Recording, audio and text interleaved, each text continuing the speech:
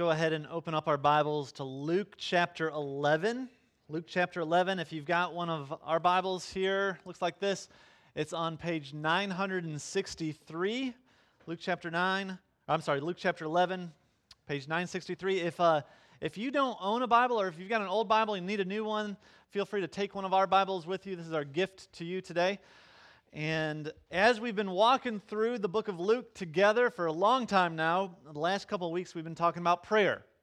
And a couple of weeks ago I mentioned that I have never had a conversation with another believer and asked them, man, how's your prayer life? And they respond by saying, man, I've been praying way too much. Okay, I've never met a Christian that says my prayer life. In fact, I think it was, D.A. Carson goes as far to say that you know what? If you really want to embarrass the average Christian, ask them about their private prayer life. Okay? They may be able to tell you all sorts of theological knowledge that they've gained. They may be able to tell you great stories about missionary adventures that they've been on, but you ask them about their private prayer life, and it's crickets. Nothing. And so why do we struggle so much with that? Why do I struggle? Why do we all struggle so much with prayer? And we've talked about one of the reasons we struggle with prayer is because we simply don't know how to pray. We don't know what to say. It's never been modeled to us. And so I'm thankful that Jesus, in the Lord's Prayer, teaches us what to say, how to say.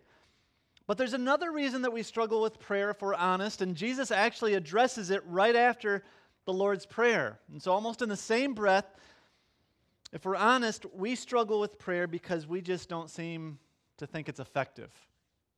We struggle with prayer. We don't pray because we pray and we're like, is God even listening? Is God even there? We pray and nothing seems to happen. Nothing seems to change. And so we just simply give up. Well, Jesus anticipated that struggle. And so right after the Lord's Prayer, he shares a story, a parable, to encourage us not to give up, to continue to keep on praying.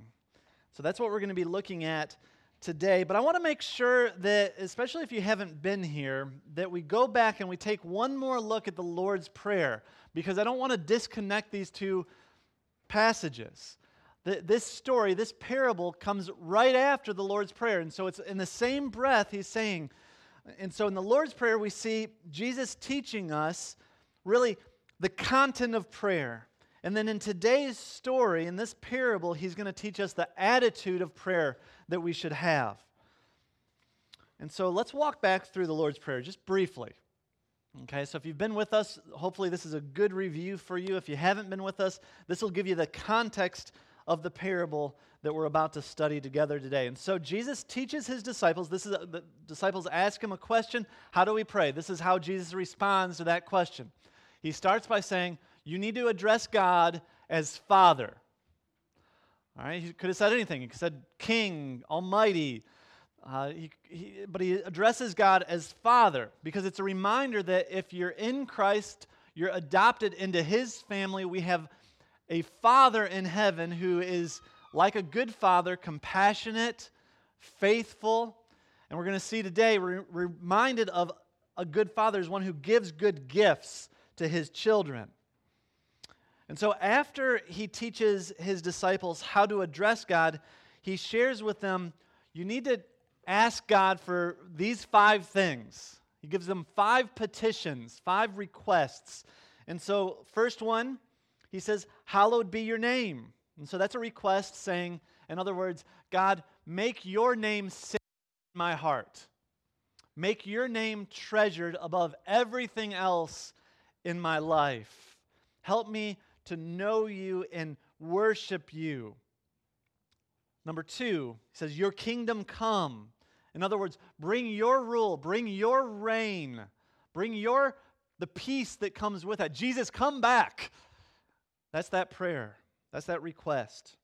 Number 3, give us each day our daily bread. And so in other words, provide for our basic needs.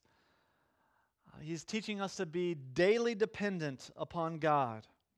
Number 4, forgive us our sins, for we ourselves forgive each or everyone who is indebted to us. And so confession should be a regular part of our prayer. Not for the sake of salvation, if you're in Christ, if you've trusted in Christ and you're saved, you don't have to keep asking for forgiveness to continue to be saved, but you do have to continue to ask for forgiveness because you want to maintain a healthy relationship with God. And so we confess our sins before God, even as believers, so that we could have a joyful, intimate relationship with God. And then number 5, lead us not into temptation. In other words, help me endure the trials and the temptations of life so that I don't fall into it, so that I don't keep me from sin, even when the temptation comes. So I don't know if you've realized this yet, but all of those petitions that are in the Lord's Prayer are things that God has already promised to give us in other places in Scripture. Okay, think about it. All of those all of those requests, those petitions, God's already promised them in other places. So Jesus is teaching us to ask for things that God has already promised to give us. He's teaching us to pray God's promises back to Him. And so in God's infinite wisdom, He has ordained that His promises will be fulfilled through the prayers of His people. Somebody explained it once to me as it's kind of like God has His promises in His hand and He extends His promises to you, and prayer is prying the hand of God open so that He gives you the promises He's offered. And so that's the content of how we should pray. And so before we jump into the passage today, this parable, let's bow before God one more time. Father, gosh, we do not deserve the blood of Christ paying the penalty for our sins. We do not deserve the good gifts that you promise us, and we stand in awe of your goodness. Open the eyes of our heart to see how good you are as our Father in heaven. Open the eyes of our heart to see your glory. Help us to understand this passage, but not just be hearers of your word. Help us to be doers of your word. I pray that we would be transformed by your word, that we would leave here as prayer warriors, passionate, dependent, confident, humble prayers. Change us for your glory, that we would reflect your kingdom. In Jesus' name, amen. All right, we pick up in verse 5. And so right after he teaches the Lord's Prayer, and he said to them, "Which of you who has a friend will go to him at midnight and say to him, 'Friend, lend me 3 loaves, for a friend of mine has arrived on a journey, and I have nothing to set before him?' And he will answer from within, 'Do not bother me. The door is now shut, and my children are with me in bed. I cannot get up and give you anything.'" Okay, let's pause there for a second. I want to just kind of paint the picture here. This is not an unusual response, I would think. All right, if you go over to your neighbor, maybe midnight, you go knock on your neighbor's door. Maybe they're even your friend, and you're asking for something. Gosh, that's a pretty big ask. And you got to remember, back then, midnight was the middle of the night. They went to bed at dusk. When the sun went down, they went to sleep. And so they've been asleep for a long time at this point. They're in REM. They're out. And so you go knock on their door and bang on their door. And remember, this is a one-room house. There's one bed. Whole family sleeps together. And so he mentions, look, if I get out of bed, my kids are going to wake up, okay? Baby's going to be up for another hour. He's going to be cranky. Mama's going to be cranky. No, just go away, okay? I can understand that response. But on the flip side of this, I can understand back then, this man, I can understand why they would be desperate to get some bread for their friend. Hospitality back then was huge. Hospitality was a big issue because it was not unusual for somebody to come and knock on your door at night because that's when they traveled. It was cooler in the evening. And so it would be very, very rude of you to turn that person away. And if they came in hungry, which typically they would after traveling for a season, it would be rude for you not to offer them some food. And so if somebody came to your house and they were hungry, I can understand you being desperate enough to go to your friend's house next door and knock on their door for some bread. And so Jesus says in verse 8, I tell you, though, that he will not get up and give him anything because of he is his friend, yet because of his impudence, he will rise and give him whatever he needs.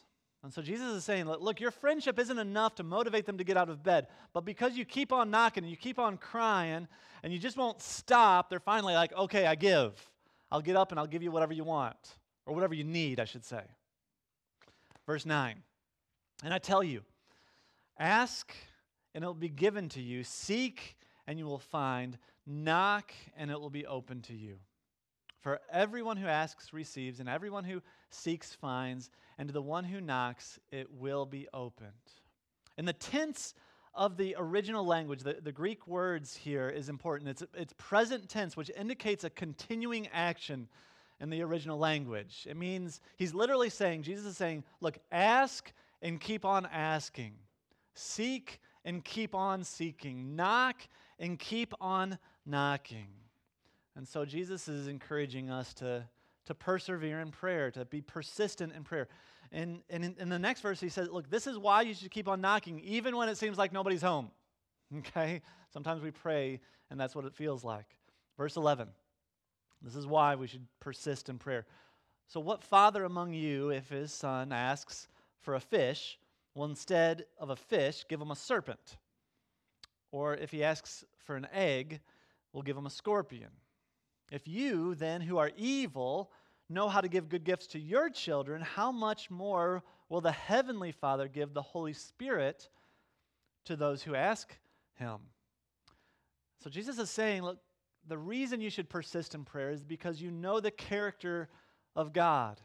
He's a compassionate Father. He's a good Father. Even the best fathers here on earth are evil compared to our Heavenly Father. And so if you ask him for an egg, he's not going to give you a scorpion. If you ask him for a fish, he's not going to give you a snake. He's a good father. He gives good gifts to his children. You can trust him. So again, what's the attitude that we should have in prayer? Well, we see persistence here and we see confidence. If you're taking notes, those are the two things we're going to focus on here moving forward. Our attitude in prayer should be persistence and confidence. The key word in this parable is kind of a funny word we don't use very often. It's impudence, okay? A word that we don't often hear. He says, yet because of your impudence, he will rise and give whatever you need. And so what is impudence? Impudence is a lack of sensitivity to what is proper. That's what impudence is. Other versions of the Bible translate this word as boldness. Or if you've got the NIV, I love this translation, shameless audacity.